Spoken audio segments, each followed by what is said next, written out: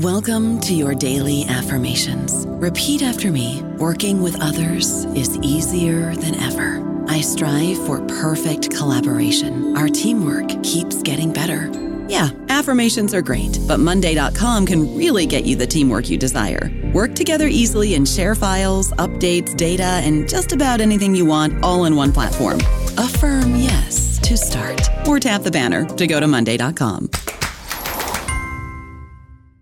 Hey guys, it is Ryan. I'm not sure if you know this about me, but I'm a bit of a fun fanatic when I can. I like to work, but I like fun too. It's a thing. And now the truth is out there. I can tell you about my favorite place to have fun. Chumba Casino. They have hundreds of social casino style games to choose from with new games released each week. You can play for free anytime, anywhere. And each day brings a new chance to collect daily bonuses. So join me in the fun. Sign up now at ChumbaCasino.com. No purchase necessary. VGW Group. Void where prohibited by law. See terms and conditions. 18+. Hello, everybody. This is Marshall Poe. I'm the editor of the New Books Network, and I'd like to tell you that we have a new and improved website. It has 2 new features that we think you'll love. One of them is a vastly improved search engine, so that when you type in keywords, you'll get a bunch of episodes really quick. The other is the ability to create a listener account. And in that listener account, you can save episodes for later listening. So you can create a kind of listening list. We think these features are neat and we think you'll enjoy them. Please visit the site today. Welcome to Talking Legal History. This is your host, Siobhan Barco. Maddalena Marinari is Assistant Professor in History, Gender, Women and Sexuality Studies, and Peace Studies at Gustavus Adolphus College. She has published extensively on immigration restriction and immigrant mobilization. Today we will be discussing her book, Unwanted, Italian and Jewish Mobilization Against Restrictive Immigration Laws, 1882 to 1965. Professor Marinari, welcome to the show. Thank you for having me. Could you give us a brief overview of the immigration laws discussed in your work, and tell us in what ways, and this is a quote from your book, U.S. immigration law has always been simultaneously open and closed since its federal articulations in the late 19th century. Of course, thank you. So my book begins in 1882 because there are 2 laws that are passed in that year. One is the Chinese Exclusion Act, which was actually quite effective at curtailing Chinese immigration, and the other one is the Immigration Act of 1882, which was the first law that was trying to target Southern and Eastern Europeans. What's interesting, though, that while the Chinese Exclusion Act was effective, the one targeting Europeans was completely ineffective, and in fact, immigration from Southern and Eastern Europe kept going up. And so my question was, why is it that although the anti-immigrant feeling against both Asian and Eastern and Southern European immigrants emerged at the same time, it took a lot longer to actually target European immigrants? And what I came to find out is that many legislators and a lot of Americans were actually fairly uncomfortable targeting European immigrants for restriction explicitly. In fact, it took World War I for legislators to pass the most restrictive immigration law against European immigrants. And so the 1917 Immigration Act theory was supposed to end all sorts of immigration from Southern and Eastern Europe, particularly targeting Italians and Eastern European Jews. And the law included a literacy test that was supposed to essentially reduce immigration from this part of the world to a trickle. Well, first of all, so on one hand, it was a restrictive law, but the law also exempted quite a few categories, and so it immediately undermined itself. But I think another way in which we see that these laws were simultaneously restrictive and inclusive is the way that the law in 1917, for example, identified stowaways, most of whom were undocumented Europeans, as a problem. But it also had a provision that actually allowed them to be admitted anyway, even though they had not gone through proper channels, at the discretion of the Secretary of Labor. And so, not surprising, within 2 or 3 years, legislators were back trying to come up with a new law because they found that the 1917 Act had essentially failed. Even the perhaps one of the laws that's the most restrictive in U.S. immigration history, the 1924 Immigration Act, was in fact not entirely restrictive. So on one hand, the act imposed a near ban on immigration from Asia, and it introduced a national origin quota system that was specifically targeting immigration from Southern and Eastern Europe. So in theory, this should have put an end to immigration from really anyone. And at first, it worked, but I suggest that the act was effective, especially because it went into effect as the Great Depression was happening. And so at the beginning, you do see immigration from Southern and Eastern Europe go down at the beginning of the 1930s. But because the law exempted from the quota system family members, Italian and Jewish activists essentially realized that family reunion was a way to get around the restrictions, essentially. And so if you start looking at the number, you actually see that the number of immigrants coming in start inching back up towards the end of the 1930s, and they start dramatically going up after World War II. And that's in part because of another law that's usually perceived as restrictive, but that, in fact, it had a completely different impact on what the sponsor had intended. And I'm talking about the 1952 Immigration Nationality Act, which was also known as the McCarran-Walter Act. So McCarran was a committed, avowed anti-communist and anti-Semite, and he used his power in the Senate and his seniority essentially to ram through this law that on one hand it said, yes, the country needs the national origin system, so reaffirmed it, but it also introduced a preference system that essentially said the United States only will favor family reunion and immigrants with skills. And really, if you look at his paper, he's very explicit about saying this is probably the only way that we can keep the racial status quo in effect that we have right now. Well, what happened in reality is very different, because although a lot of the scholars say that this change began in 1965, it actually starts with the 1952 laws, where we start seeing that the flow of immigration flows start changing away from Europe and towards Asia. And so you have a lot of skilled immigrants from Asia who arrive and who are then turn around and are able to use the family reunion provisions to reunite with their families. And so even though 1952 was celebrated as the confirmation that the United States is actually committed to immigration restriction, in practice, the numbers steadily go up, and the majority of immigrants who come in the 1950s actually come outside of the quota system.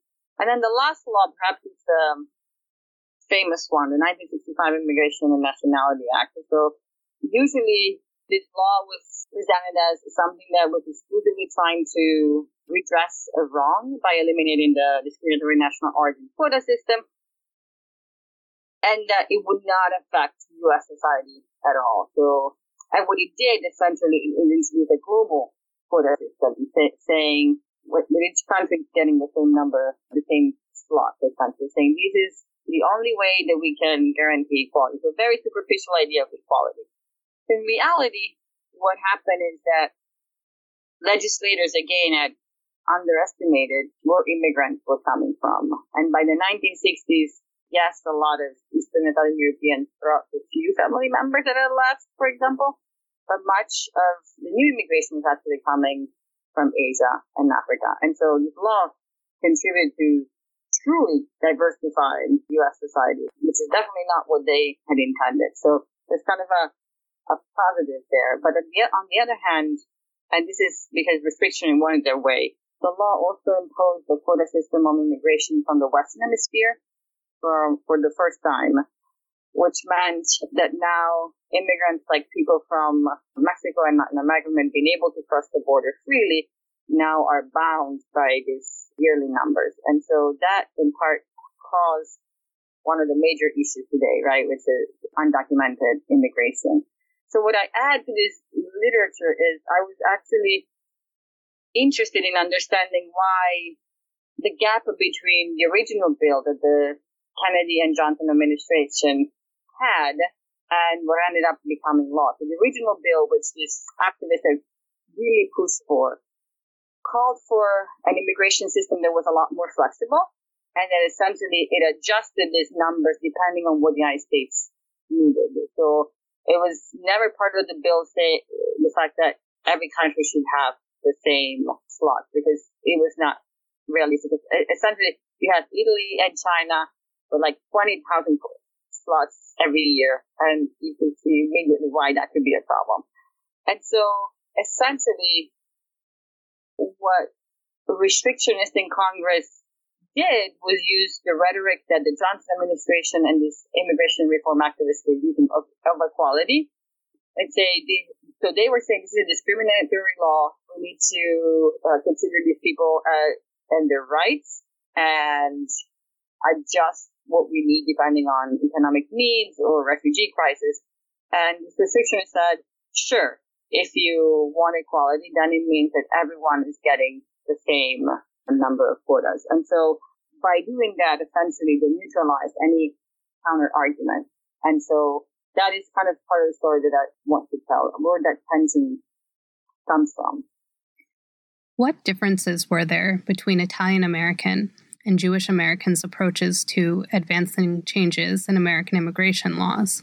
Where did they find common ground? Yes, thank you for that question.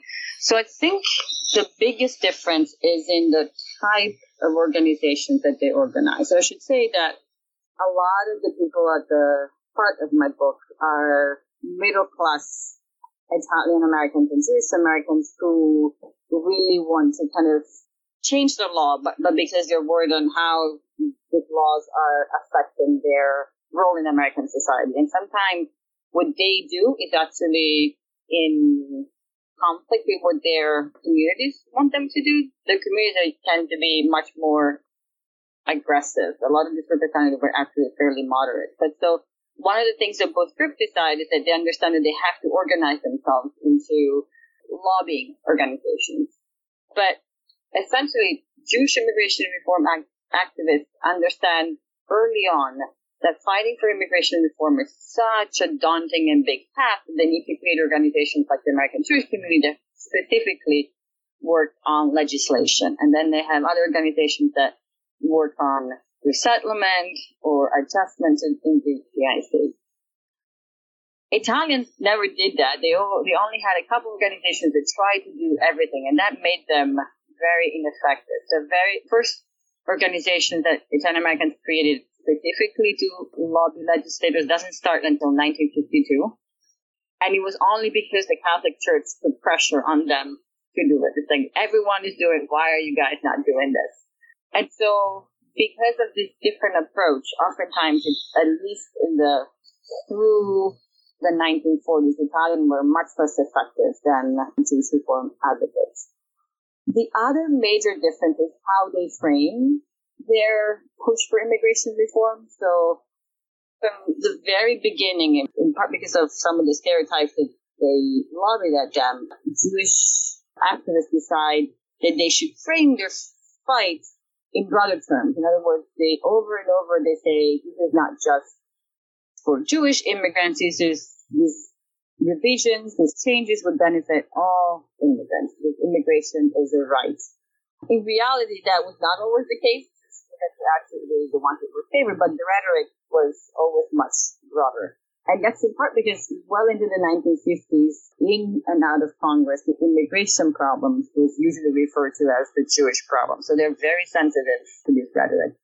The Italians, on the other hand, because they had fewer resources and much less political influence, they're very pragmatic. They're very explicit about saying we only get involved if a law or a bill directly affects Italian immigrants and Italian immigration.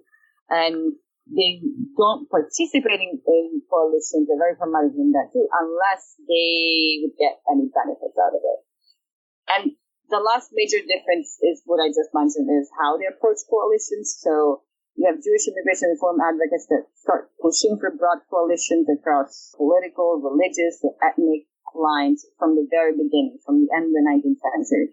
Italians don't do that until really the 1950s. They do some of it in the 1920s, but then they kind of switch friends and focus exclusively on Italians. But even once they join coalitions, they're always very pragmatic about which issue to join.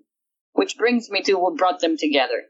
I think the biggest issue is definitely family reunion. Both groups realize that family reunion was the main strategy that they had, that they could deploy to undermine the national origins quota system and immigration restrictions in general.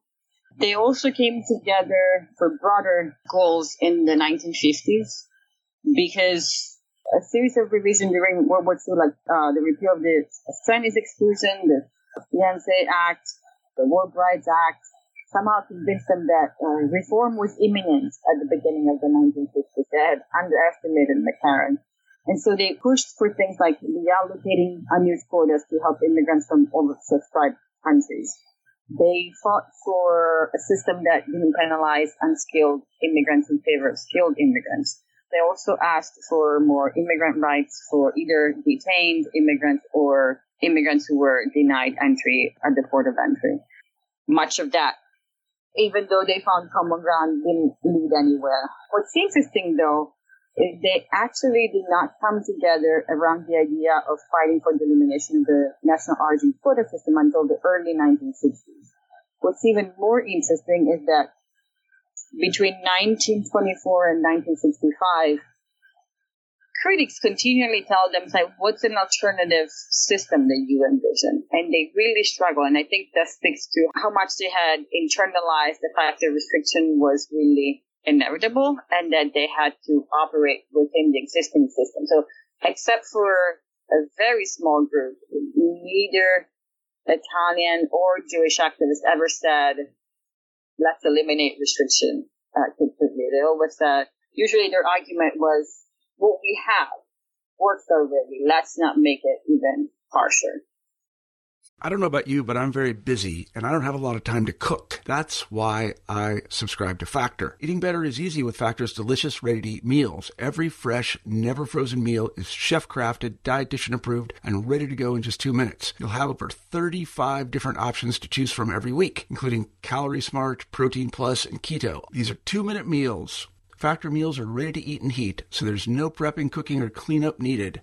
They're flexible for your schedule. Get as much or as little as you need by choosing your meals every week. Factor is the perfect solution if you're looking for fast, premium options with no cooking required. Sign up and save. We've done the math, and this is important. Factor is less expensive than takeout, and every meal is dietitian approved to be nutritious and delicious. Head to factormeals.com/NBN50 and use code NBN50 to get 50% off. That's code NBN50 at factormeals.com/NBN50 to get 50% off. Could you tell us some of the strategies Italian and Jewish immigrant communities used to mobilize against immigration laws that marked them as undesirable? Yes, thank you for that question. So what's interesting about these strategies is how little they've changed compared to what we see today. So by far, the most consistent strategy, and the one that they went back to over and over again, was to launch education campaigns.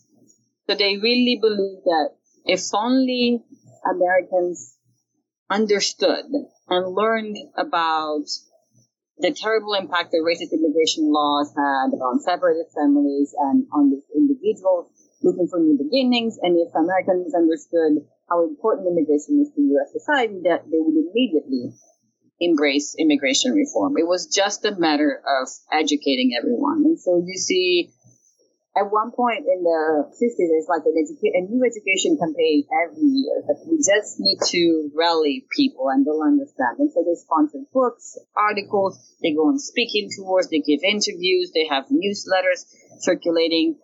And that hasn't changed much, right? Today we have a similar approach. And I think it's what they thought is the best way to counteract these negative arguments that are coming at them and being optimistic about the power of education. Another major strategy is creating strategic coalitions. In other words, they are both very careful in understanding about which issues they should come together and launch this, for example, this nationwide letter writing campaigns. But again, because the restrictionist politicians were really skillful at dividing these coalitions, this type of strategies didn't always work.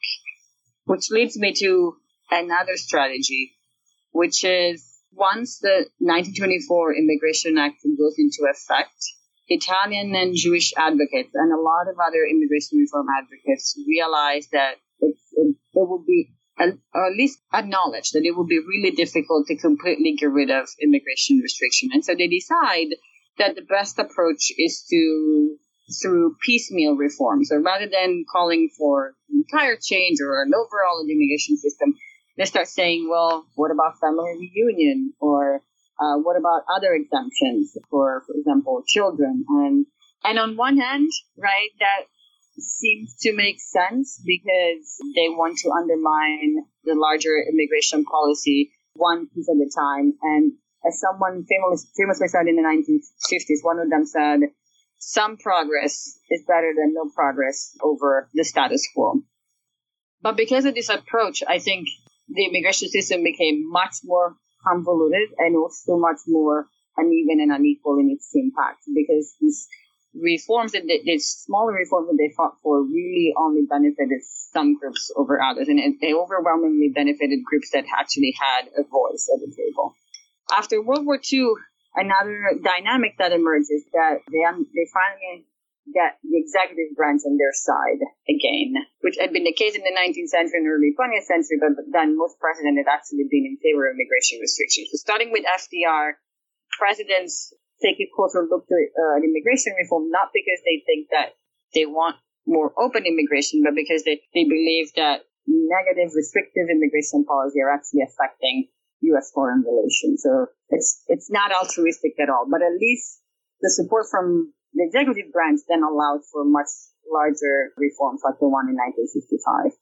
And then another strategy which really did not work, but I found interesting, at times, especially in the early 1930s and the late 1950s, when both groups believed that immigration reform was just not possible given the anti-immigrant environment, both groups actually looked for alternative destinations for these aspiring migrants. Most of the negotiations happened in Latin American countries, but many of these plans failed because of lack of resources, but also job opportunities. The most interesting one, and then I'll land my answer, is I think Italian lobbyists allied with members of the Catholic Church traveling to the Dominican Republic in the 1950s to work with dictator Rafael Trujillo to say, can you please admit more Italians? And he essentially, at first he said yes. Over 2 years, it's like, but then he became more and more demanding about the type of immigrants that he wanted. Because on one hand, he liked that white immigrants could whiten the Dominican Republic, but he didn't like that these people would be unskilled. Like a lot of countries around the United States who ended up incorporating a lot of U.S. immigration policies, he too was looking for skilled immigrants. And skilled immigrants would have rather gone to the United States, of course. So it failed completely, but I thought it was fascinating that they were even eager to negotiate with a dictator as a possible alternative to immigration restriction in the United States. How does your work demonstrate law as an instrument for social engineering? Mm-hmm. So I think there is a rich literature that really shows the many ways in which immigration laws passed between 1882 and 1965 were really almost eugenic tools to shape U.S. society and maintain the existing social and racial status quo. So I focused on three different ways in which this was happening. So the emphasis that both Italian and Jewish immigration reform advocates put on skills and family reunion, while it did allow for more immigrants to enter the country, it was accepted by legislatures because essentially it was a way for them to guarantee the existing racial and social status quo, right? So because the assumption was essentially that white immigrants would be sending for the white relatives when it came to family. And at first, both groups really believed that U.S. immigration law should not privilege skilled workers because the majority of people from Eastern Europe and Southern Europe were unskilled. But this is something that they quickly abandoned because legislature was just not receptive to it.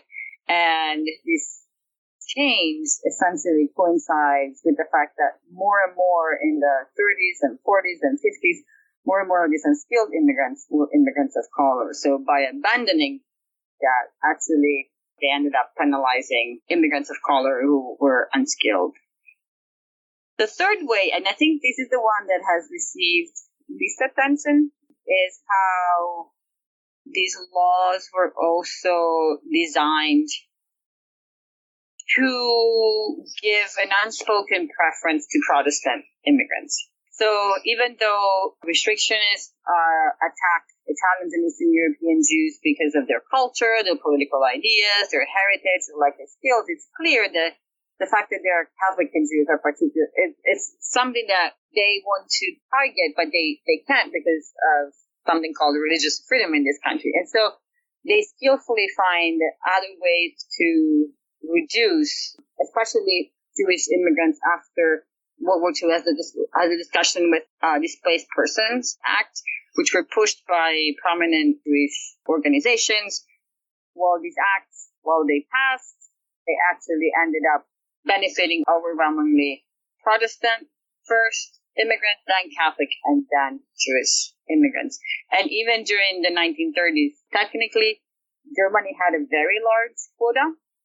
And so Jewish immigrants applying to come to the United States in the 1930s would have been easily able to enter, and yet the German quota went unfulfilled for the entire decade. And there's evidence that shows that, and some talk of some secret memos, although they've never been found, that if you were Jewish, you were actually denied a quota to come into the United States. And so this, I think the intersection of religion and immigration restriction needs to be explored much further. In what ways did strategies for reforming immigration law align with American foreign policy considerations? So the intersection of immigration policy and U.S. foreign policy doesn't really begin until World War II. Up until then, the United States are, avowed restrictionist and isolationist. And in fact, the ties that both Italians and Jews have with the outside world are a liability. With World War II, all of that changes, in part because these racist immigration policies could damage the U.S. alliances, particularly in Asia and Europe. It could tarnish the image of that the U.S. was trying to project abroad, and also undermine its case for global influence.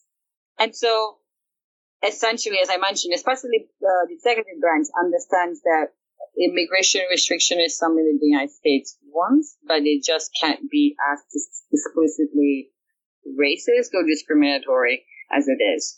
And so you see, for example, a series of changes during World War II, but you can tell that many of them are kind of token changes. So, for example, with the repeal of Chinese exclusion in 1943, yes, Chinese exclusion is repealed, but China only gets 105 slots a year, and it's by ancestry, not by nationality. So if you're a Chinese in Britain, you're still counted against the quota of China, right? So this was touted as a major accomplishment, but you can tell that in reality there is this tension between advancing U.S. foreign policy abroad, but still trying to maintain the racial status quo at home. And the same is true, for example, for, as I just mentioned, the Displaced Persons Act.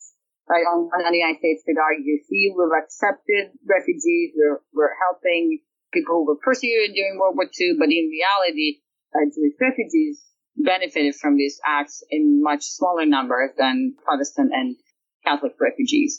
And so, but what matters for both groups is that starting in World War II, there is an additional argument that they can make for why the United States needs to reform immigration policy. And so you have essentially the arguments become much more powerful, especially as they intersect with the civil rights rhetoric.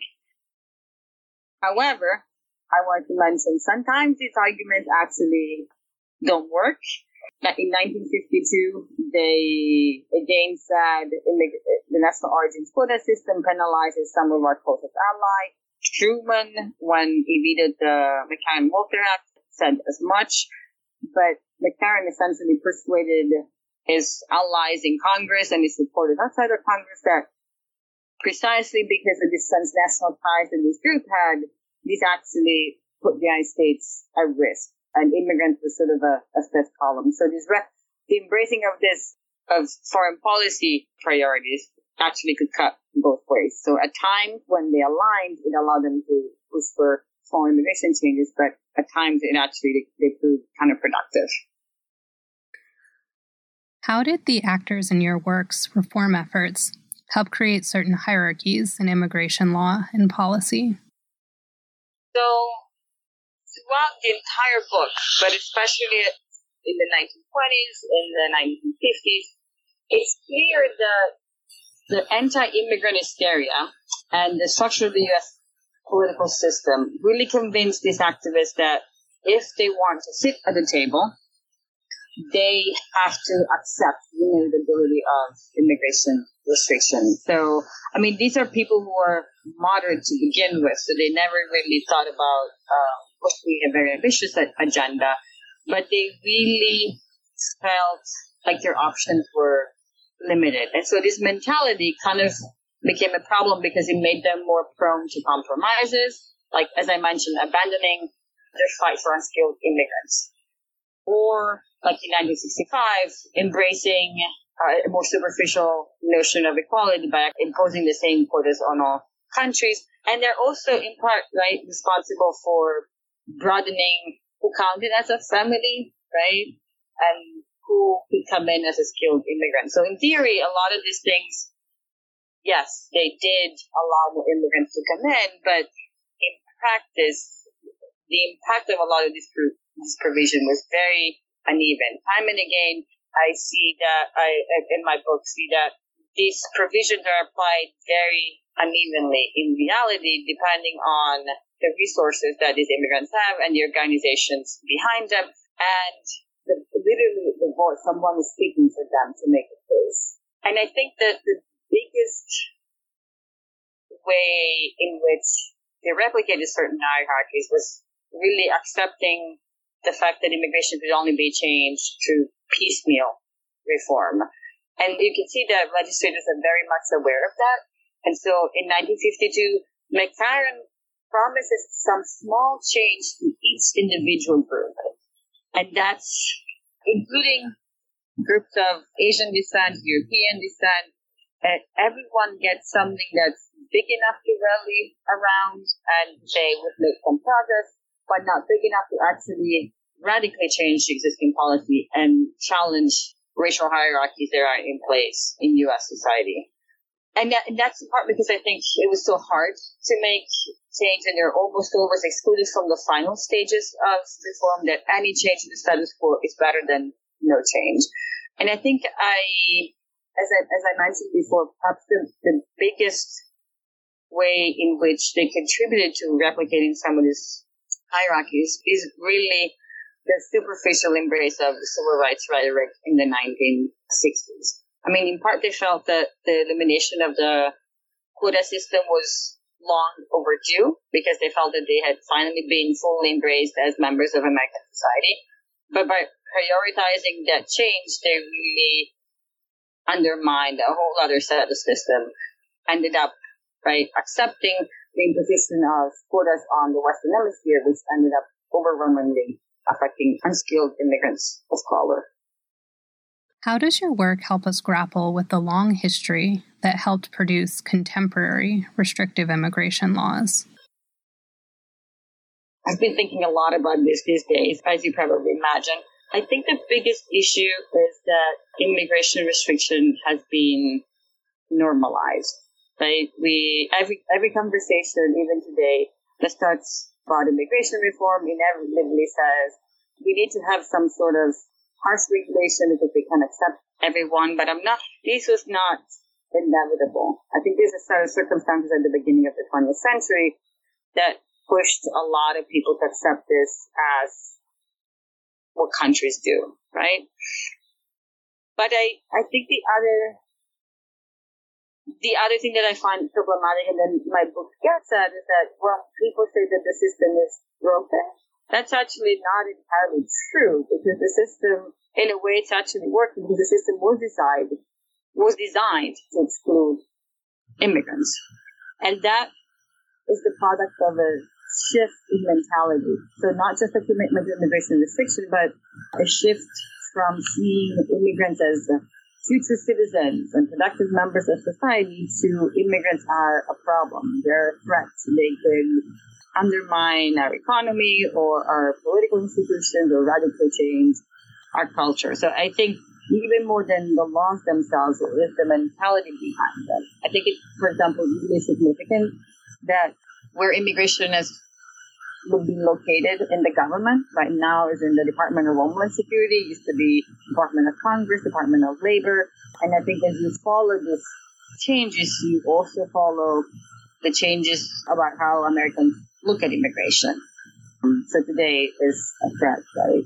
But I also find that the biggest problem that comes up over and over again in my book is the impact of what it means to ignore, marginalize, or exclude the voices of immigrant communities during legislative debates. So I find that these immigrant groups are really good at keeping immigration as part of a debate in American society, but they're almost always excluded from the actual drafting of the policies. And I think that contributes to the dehumanization, the stripping of rights, of more and more rights, the closer you get to the 21st century that immigrants have. And ironically, I think the other way is that this eagerness to close every loophole, which I follow in my book, creates a cumbersome, complicated, and even more restricted than it's meant to be system, right?